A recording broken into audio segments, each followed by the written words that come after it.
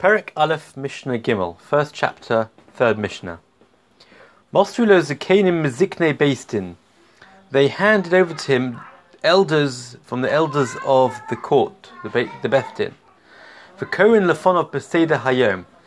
And those elders would read in front of the Kohen Gadol, in front of the high priest, the order of the day. For all of these 7 days prior to Yom Kippur, they would read out exactly in front of him the order of the day, so he would know exactly what to do.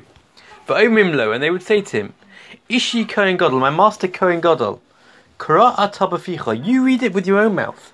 Why? Shema shachachta, because perhaps you've forgotten how the avodah is. O shema lo lamadato, perhaps you never even learnt it. Erev Yom Kippur Shacharis, when they reached Erev Yom Kippur, the eve of Yom Kippur in the morning, Ma'amidino so b'shar Mizrach, they would stand him in front of the eastern gate of the temple.